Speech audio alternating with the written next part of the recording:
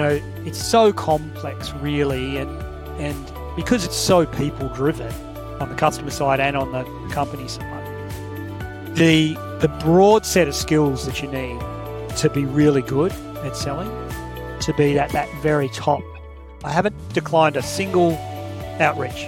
I've had former people from my team, I've had colleagues from way back, I've had recruiters and companies I've never heard of, and startups and VCs, and all these people that I've either been connected to or have reached out to me, and I've said yes to every conversation. Welcome to GrowthPulse, the B2B sales podcast. You might be a salesperson. You could lead a sales team. Maybe run a business, or you're a battle-tested entrepreneur. Then we built this podcast for you. Great salespeople are built, not born. We learn so much from the deals we win, but we learn even more from the deals we lose. In each episode, we bring you some of the world's leading salespeople, sales leaders, and experts in sales tech to share their best lessons from both their wins and their losses.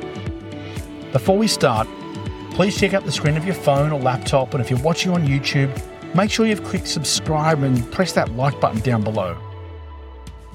If you're listening on Spotify or Apple, hit the plus sign to follow so we can let you know when we publish each new episode. If you like the episode, drop us a comment with any questions about the show. We'd love to get to know our audience. Great businesses always feature world-class salespeople, and the best salespeople are always learning. So let's jump in. Welcome back to another episode of GrowthPulse, the B2B sales podcast. I'm Dan Bartels, and here with Simon Peterson, my co-host. We're super excited to have John Moran join us. John, mate, we all worked together for such a long period of time, and we are so excited to have you on the show after a bit of a hiatus for Christmas and New Year's and bits and pieces, mate. So welcome. Thanks, Dan. Thanks, Simon. Thanks for having me. It's a pleasure to be here. Simon, what have you been doing over the break, mate? Anything particularly exciting? Mate, it's interesting. I'm back in a company that has a January to December fiscal year. So for the first time in about 10 years, I got to finish my fiscal year at around Christmas time. So was able to have a lovely break with the family. It's a novelty. So many years of finishing a fiscal year in January. It's an absolute pleasure. And advice to people, if you can find a great company that has a December fiscal close out of January, I recommend it highly. My family was delighted. Oh, mate, I have the same thing, Simon. It's the first time I think in about 13 years that I haven't had a January close. And we went to Thailand for 2 weeks, and I was like, there's no pressure. January's perfect. No. I love January now. I used to hate January. Feel pain, guys. I know exactly what you mean. My wife hasn't got any stipulations about the company I join next, but that one, please make it not a January 31 year end. You don't think about those things when you join a business and, where does your financial year end? Where do your quarters end? I find myself Googling it. Company reaches out, has some interest. You go, okay, what's your fiscal year? Yeah, absolutely. Yep. Well, look, we're the three of us are all, quite experienced sales heads. John, I want to give everyone a bit of sort of your background, mate. You've done a bunch of things across a career and a very illustrious career at Salesforce. Mate, I want to give you a couple of minutes, sort of, give everyone a bit of your background and a bit of what you're kind of looking to do next. I know you've kind of stepped out of Salesforce after a very long period, which is, you're looking at the next team to join. But mate, what have you been doing in the last period? Well, the last 6 months I've been on a career break, which I was telling Simon before we started today that it's the first time in my career that I've taken this much time. And it was a bit foreign to me, I got to say, the idea of not getting up and jumping into work each day. But it kind of grows on you, We've done a bit of travel as a family, and then I've had the whole Christmas, New Year period with zero pressure, other than the idea that one day I've got to go back and find a paying job so that I can keep running keep the ship afloat. But it's been a really good break. Before that, obviously, I finished a full 10 years at Salesforce, almost to the day. So a decade there. And if I look back over my career, I've sort of done, I did a decade at Oracle when I first started. I then went to Siebel Systems, which got acquired by Oracle, found myself back at Oracle. Did a short period of time with a private equity-owned software turnaround, if you like, which was an interesting one and kind of was was really good for me in the sense of really helping me understand, what a poorly run business looks like and what you need to do to turn that around and how to prioritize your investments to get that business performing. And then from there, leapt into Salesforce and met you lovely gents and a bunch of other really talented people at Salesforce and had an amazing decade there. So it's been, it's been a really, really rich career journey for me and a really enjoyable one. So looking for the next gig now. I've just begun the process of trying to identify what I want to do next. And I'm being, really thoughtful about what's next for me. I feel like I've got a lot to offer, but I also want to join a company that's, really sparks interest in me and gets me excited. What they're doing as a company, the people I'm going to be working with, and the mission of my role is important to me at this point, so that I've got enough scope to really use the experience that I've got and do a bit of learning while I'm at it. That's great. We never stop learning, do we? I mean, I think that's one of the things that was instilled to me in my time at Salesforce in particular was you might know a heap, but how much there is possibly to learn from your colleagues, from the organizations, from your customers as well. I think sales is one of those disciplines that you never truly master. Yeah. It's so complex really. And because it's so people driven on the customer side and on the company side, the broad set of skills that you need to be really good at selling, to be at that very top, that top 10% of salespeople globally, it's just so broad. And so there are always gaps and there are always opportunities to learn. And the domain changes too.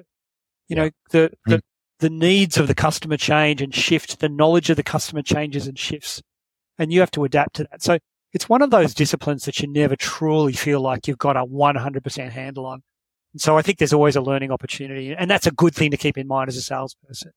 You never know everything, and you always need to be curious and to some degree humble, so that you can take on those learning experiences. I was going to say, John, you've had 6 months to sort of sit back and, as you said, enjoy some time with the family. I'm curious, I've had a career break and it changed my perspective on what I wanted out of my next gig. It gave me chances to relax a little bit. What do I love? What do I not love?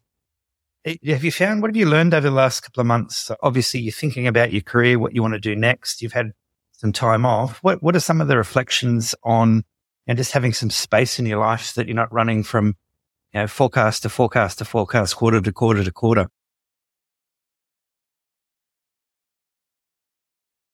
Well, I think the main thing, Simon, is I feel had I made a decision straight away when I left Salesforce to leap into something new, I think it would have looked a lot like what I was doing at Salesforce. It feels, you get in a groove, and role comes along, and you go, I recognize all of this. I'm doing it now. In this role, I can just lift and shift and just apply those same principles here for a different brand and a different, value proposition and just go. And there's something very comfortable about that.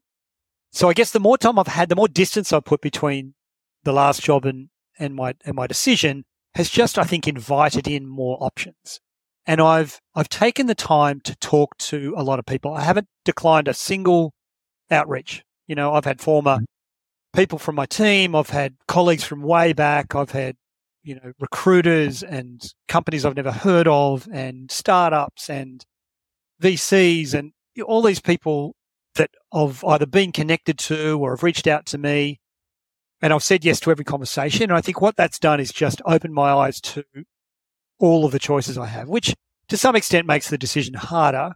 Get a bit of choice fatigue and think, why can't this be a bit simpler? But I feel like I'll make, certainly a more informed decision, but also choose something that is holistically going to be better for me over the next 5 to 10 years. And it may not look like what I was doing. It might look quite different to what I was doing, but it will be different because it'll give me a real learning and development opportunity and an ability maybe to flex some muscles that I didn't get to flex as much as I would have liked in the last role. So, I'm a very curious job hunter at the moment and, really inviting every possibility. And obviously I need to narrow it down over the next few weeks and months and make a decision. And, hoping that next time I'm on your podcast, I'll be telling you about my success in the next gig. Last kind of 12 to 18 months doing a bunch of different work with different organizations. And I've just stepped into a new business as well in the fintech space. One of the things that I've found has been a real area of development for most organizations is actually understanding how forecasting works. And it's one of the things that if I look back on my time at Salesforce and Financial Force, that it was that core piece that SaaS companies in particular, and I think there are some different industries that have a much longer term industries. And I spent some time working in retail, and they get forecasting, from a very different flavor, right, for production and different bits and pieces. But really understanding from a sales front, how do we as sales leaders approach forecasting? So, I wanted to start with you, John. I mean, that you've run some amazing teams in the time that I've known you, and some really big deals, but also some built underneath that, some high velocity programs as well with other teams that have to flow into that.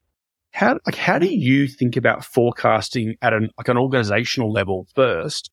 And then as we go through the conversation, I want to sort of go back to the end and talk about how we think about it as an AE or as a person owning a quota. But as a sales leader in a business, running a business or running a revenue stream, how do you think about forecasting? And it's a broad subject because getting it right requires the system to work. And it's a forecasting system that produces the best result.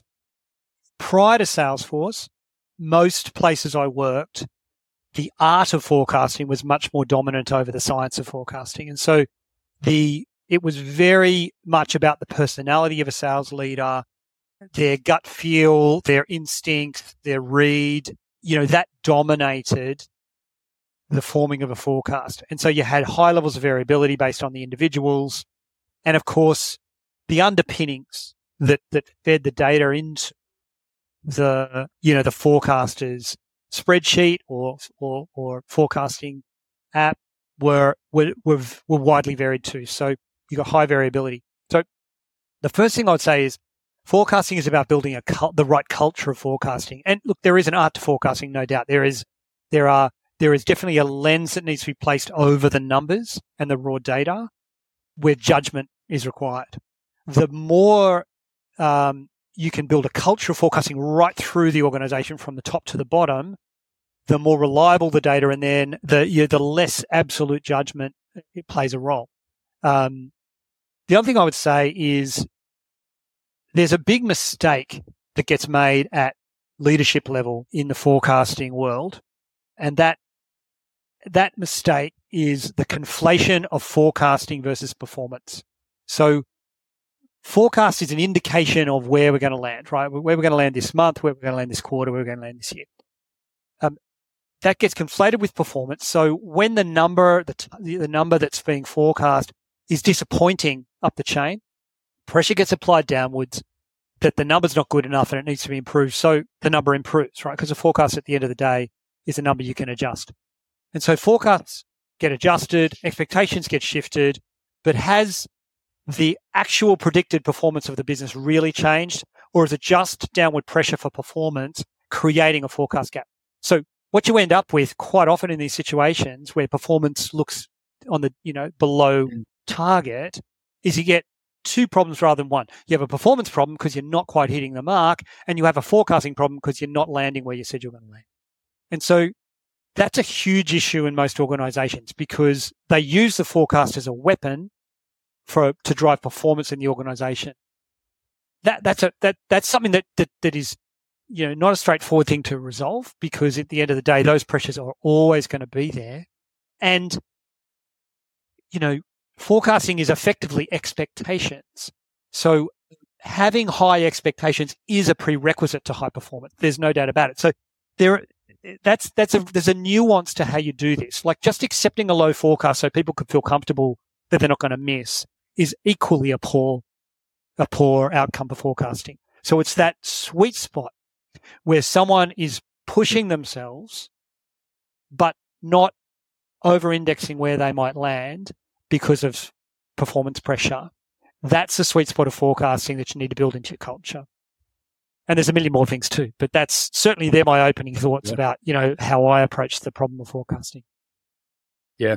Simon, I know we've talked with some of our leaders over time about there's as much sin in undercalling a number as there is overcalling a number. And it's that accuracy piece that I think is really important, right? So I know you taught me a whole heap of stuff around in that space. How, with some of the businesses you've been in since we've worked together, but also before, like how do you approach from I suppose a mindset perspective or a leadership perspective? How do you approach forecasting? Yeah, it's an interesting one. I think quite often I get asked about my leadership style or what you've learned over the years, who's turned you into what you are. And I think probably one of my earlier memories in sales was learning about what not to do on a forecast. And I think, John, you had a really interesting concept there, weaponizing the forecast. That was my first experience with going through forecasts. And I was at the other big ERP company that you didn't work for. And I just remember forecasts being frenetic, angry, lots of screaming and yelling. I remember we used to do a forecast on a Monday. We ended up having to change that because the leadership team decided that their weekends were destroyed about worrying about what they were going to forecast on the Monday. So I think they're fundamental for me in good forecasting is trust. And I think there's a human aspect to it and there's a thematic aspect to it. And I think we've all worked with probably some of the best software systems that can turn, an aggregate of hundreds and hundreds of opportunities, boil it down to the linearity of month 1, month 2, month 3. What am I going to do this quarter? What am I going to do this half, this year, et cetera? And I think that's great. But I think underpinning it, John, as you quite rightly mentioned, is, selling is an innately human activity. And I think you need to build trust with your sales team. And by trust, I certainly don't mean, forecast 50% of your number and thank you very much, we're all good. But you want a high performance culture. So you want people to be pushing the envelope. But I think you need some consistency in the way you assess your sales team and the way they look at their deals. Have they got the right stakeholders involved? Do they really understand the buying cycle of the company? And you boil that up into an AE's forecast. You then roll that across 60, 70, 80 AEs. And then as a leader, you need to bring that together and give a number that's got some semblance of logic. But I do think fundamental to getting a good forecast is trust, and trust goes both ways. You need to trust your salespeople and they need to trust you. And I think when I bring a new AE on board, one of the first things I do is I say, it's okay to make mistakes and it's okay not to know what your next steps are in a deal. What's not okay is to sit there and not say anything, because if you have that as a culture, that bubbles up and you end up with people predicting deals coming in when they're just not going to happen. And that just cascades across the business. So I think for me, I guess the human side of forecasting is often overlooked. And I think less so in 2024, but I do remember in the 90s, it was a very male dominated, ego driven, angry type of meeting. And I think thankfully that's gone away for the most part that I've seen. So I think for me, it's got to be a two-way conversation. The most stress I've ever had in my professional career is walking into forecasts where I'm not certain of the number that I'm forecasting. And that's the most stress. It's worse than getting through an average pre-sales demo or an average sales meeting with a customer. The most stress I've personally felt. I remember at Salesforce, Robert Zimmerman looked at me after my first forecast. He said, "Simon, are you okay?" Because I was really wound up and stressed. And he taught me a great lesson, actually. He said, you just got to relax. The forecast is the forecast. Be as accurate as you can and trust the people around you. And that was a fantastic piece of advice. And I think my stress levels just went down. But I think, new sales leaders, people that have taken on a big team, the whole concept of forecasting is a bit discombobulated sometimes. No doubt. And look, it's wherever uncertainty is involved, there's a certain amount of anxiety, right?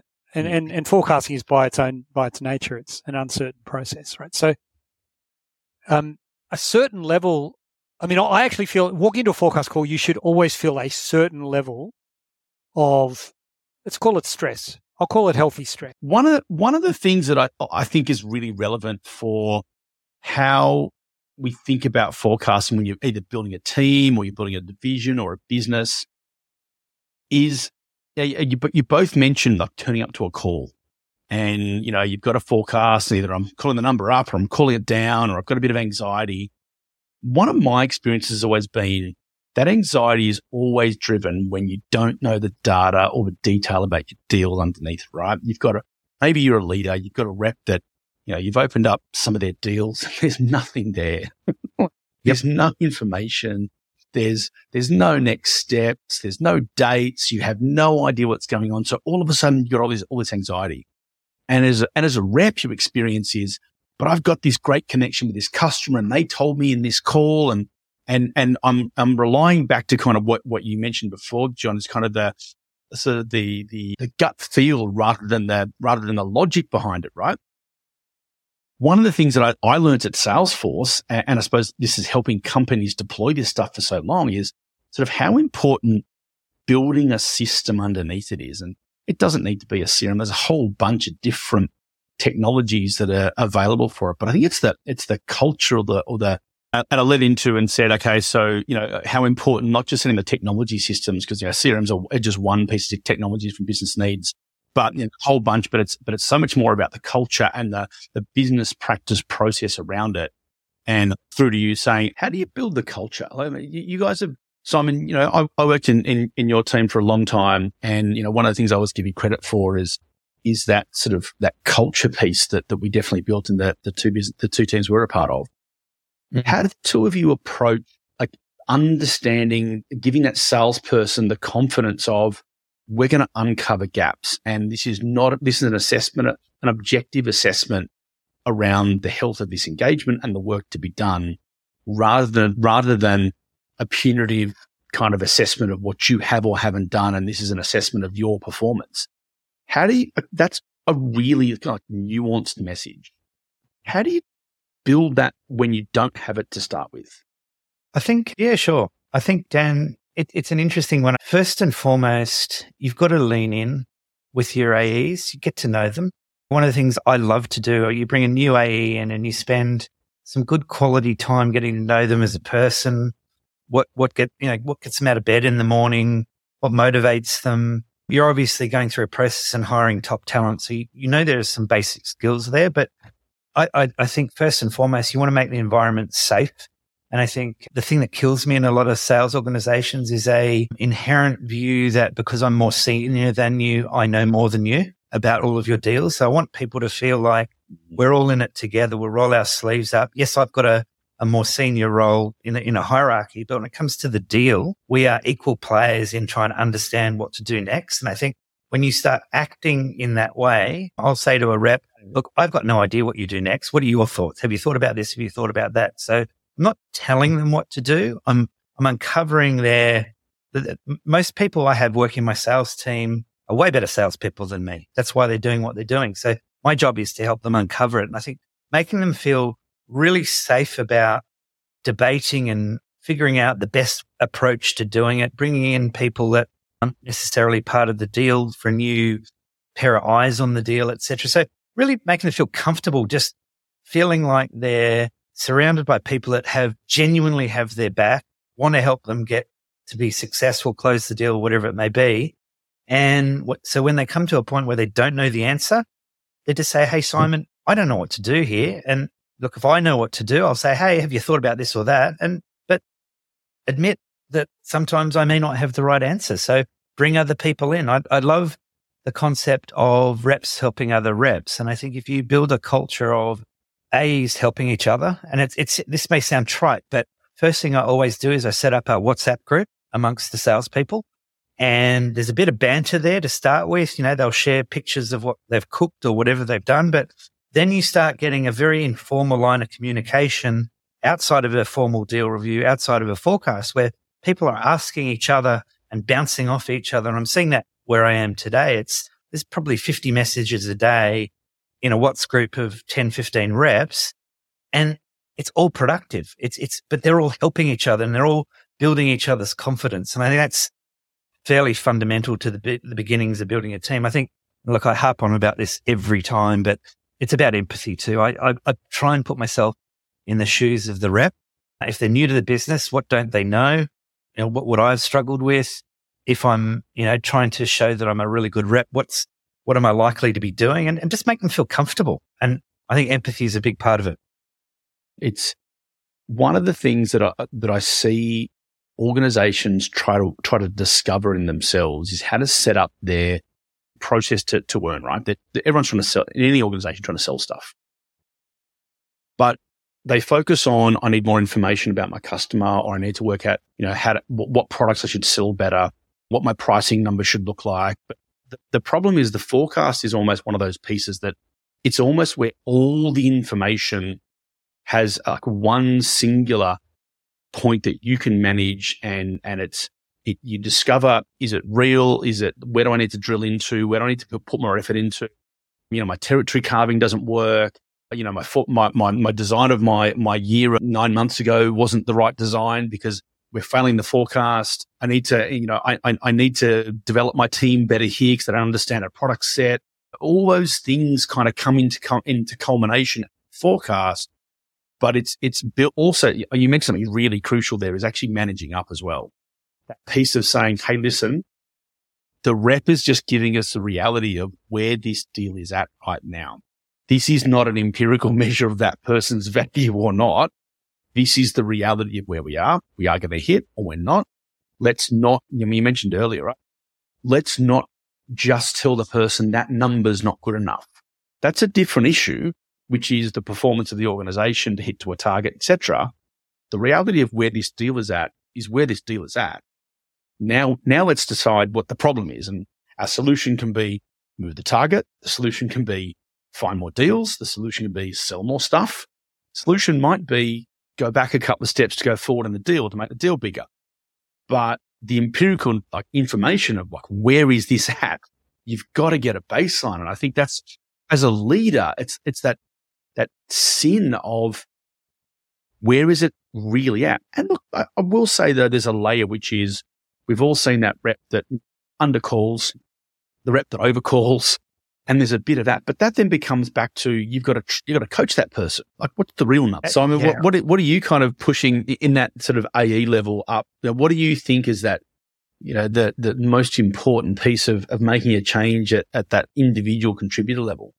I think I was going to reflect there on you've got different types of personalities. The sandbagger, the one that has happy ears, etc. I think identifying people's personalities is pretty important. But I think, and I'd be interested in actually your opinion as well, Dan, as well as John, but you've run organizations with people that are very new to sales, people that are sort of mid-career, and then your senior enterprise salespeople. You got to treat them differently. You've got to understand that they've got a different frame of reference, different level of experience. I'm curious, Dan, I mean, you've had sales teams from, first job in sales, people have been doing it for 4 or 5 years, and then, seriously experienced. What do you see that's different about the way people forecast where they are in their career? And I guess, there are people listening to this podcast, most AEs that listen to this, they want some advice on how to deal with a forecast. And I think, my advice to people is don't be verbose. Don't be the storyteller. Don't spend 25 minutes telling us about what's going on. Short, sharp, to the point. I notice as people move through their careers, it gets short, sharp, and to the point. So that's what I've experienced people learning. Curious what your experience is. Yeah. My experience, and it's actually not related to where you are in your sales career. I think people can fall in and out of these bad behaviors no matter where they are. Mm-hmm. I've said that I've used this catchphrase 100 times on this podcast already. But the thing that I learned from my time at Salesforce and understanding and also selling Financial Force, and understanding what the data of a business is, it's about if you want everyone on the same page, there better be a page.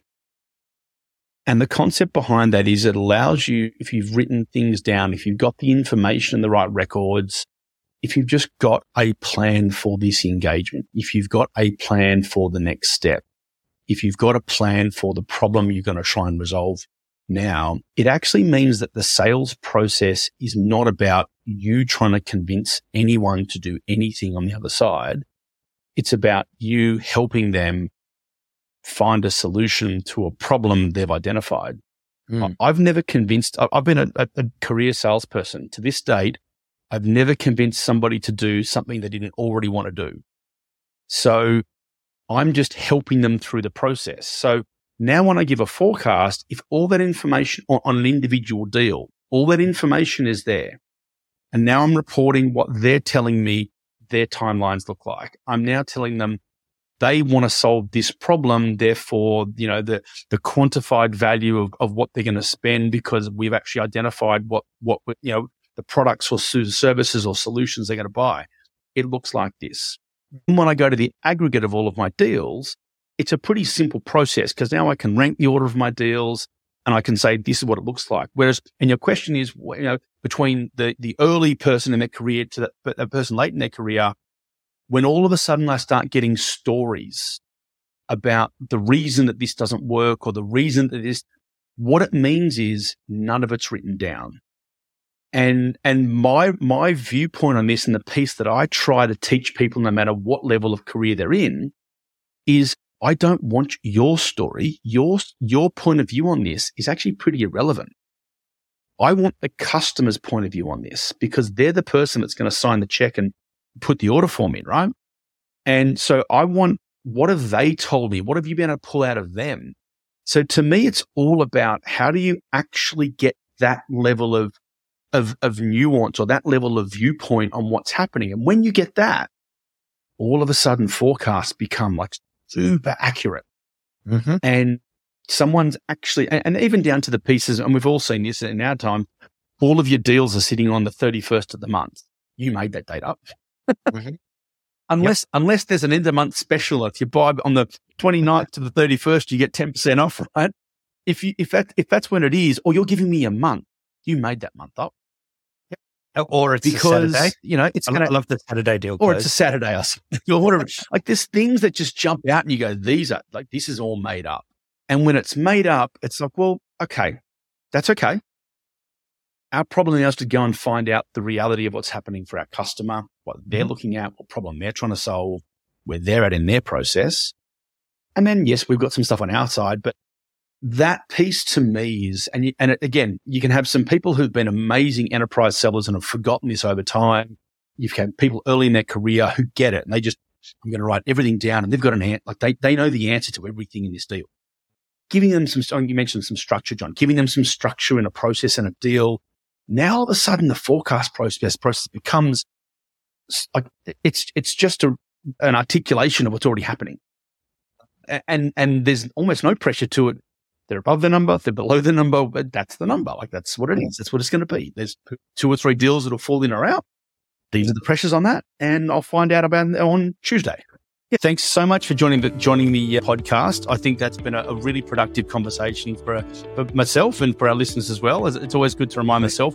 For everyone listening, look, if you're listening on Spotify or Apple, click the plus sign to subscribe to the podcast itself. If you're watching on YouTube, click down below, give us a like and a subscribe. Hey, and if you're looking for a phenomenal new sales leader, look up John Moran on LinkedIn. He's looking for his next great opportunity. John, Simon, thanks so much, guys. You guys have a wonderful weekend. We're recording on a Friday and look forward to talking to you all soon.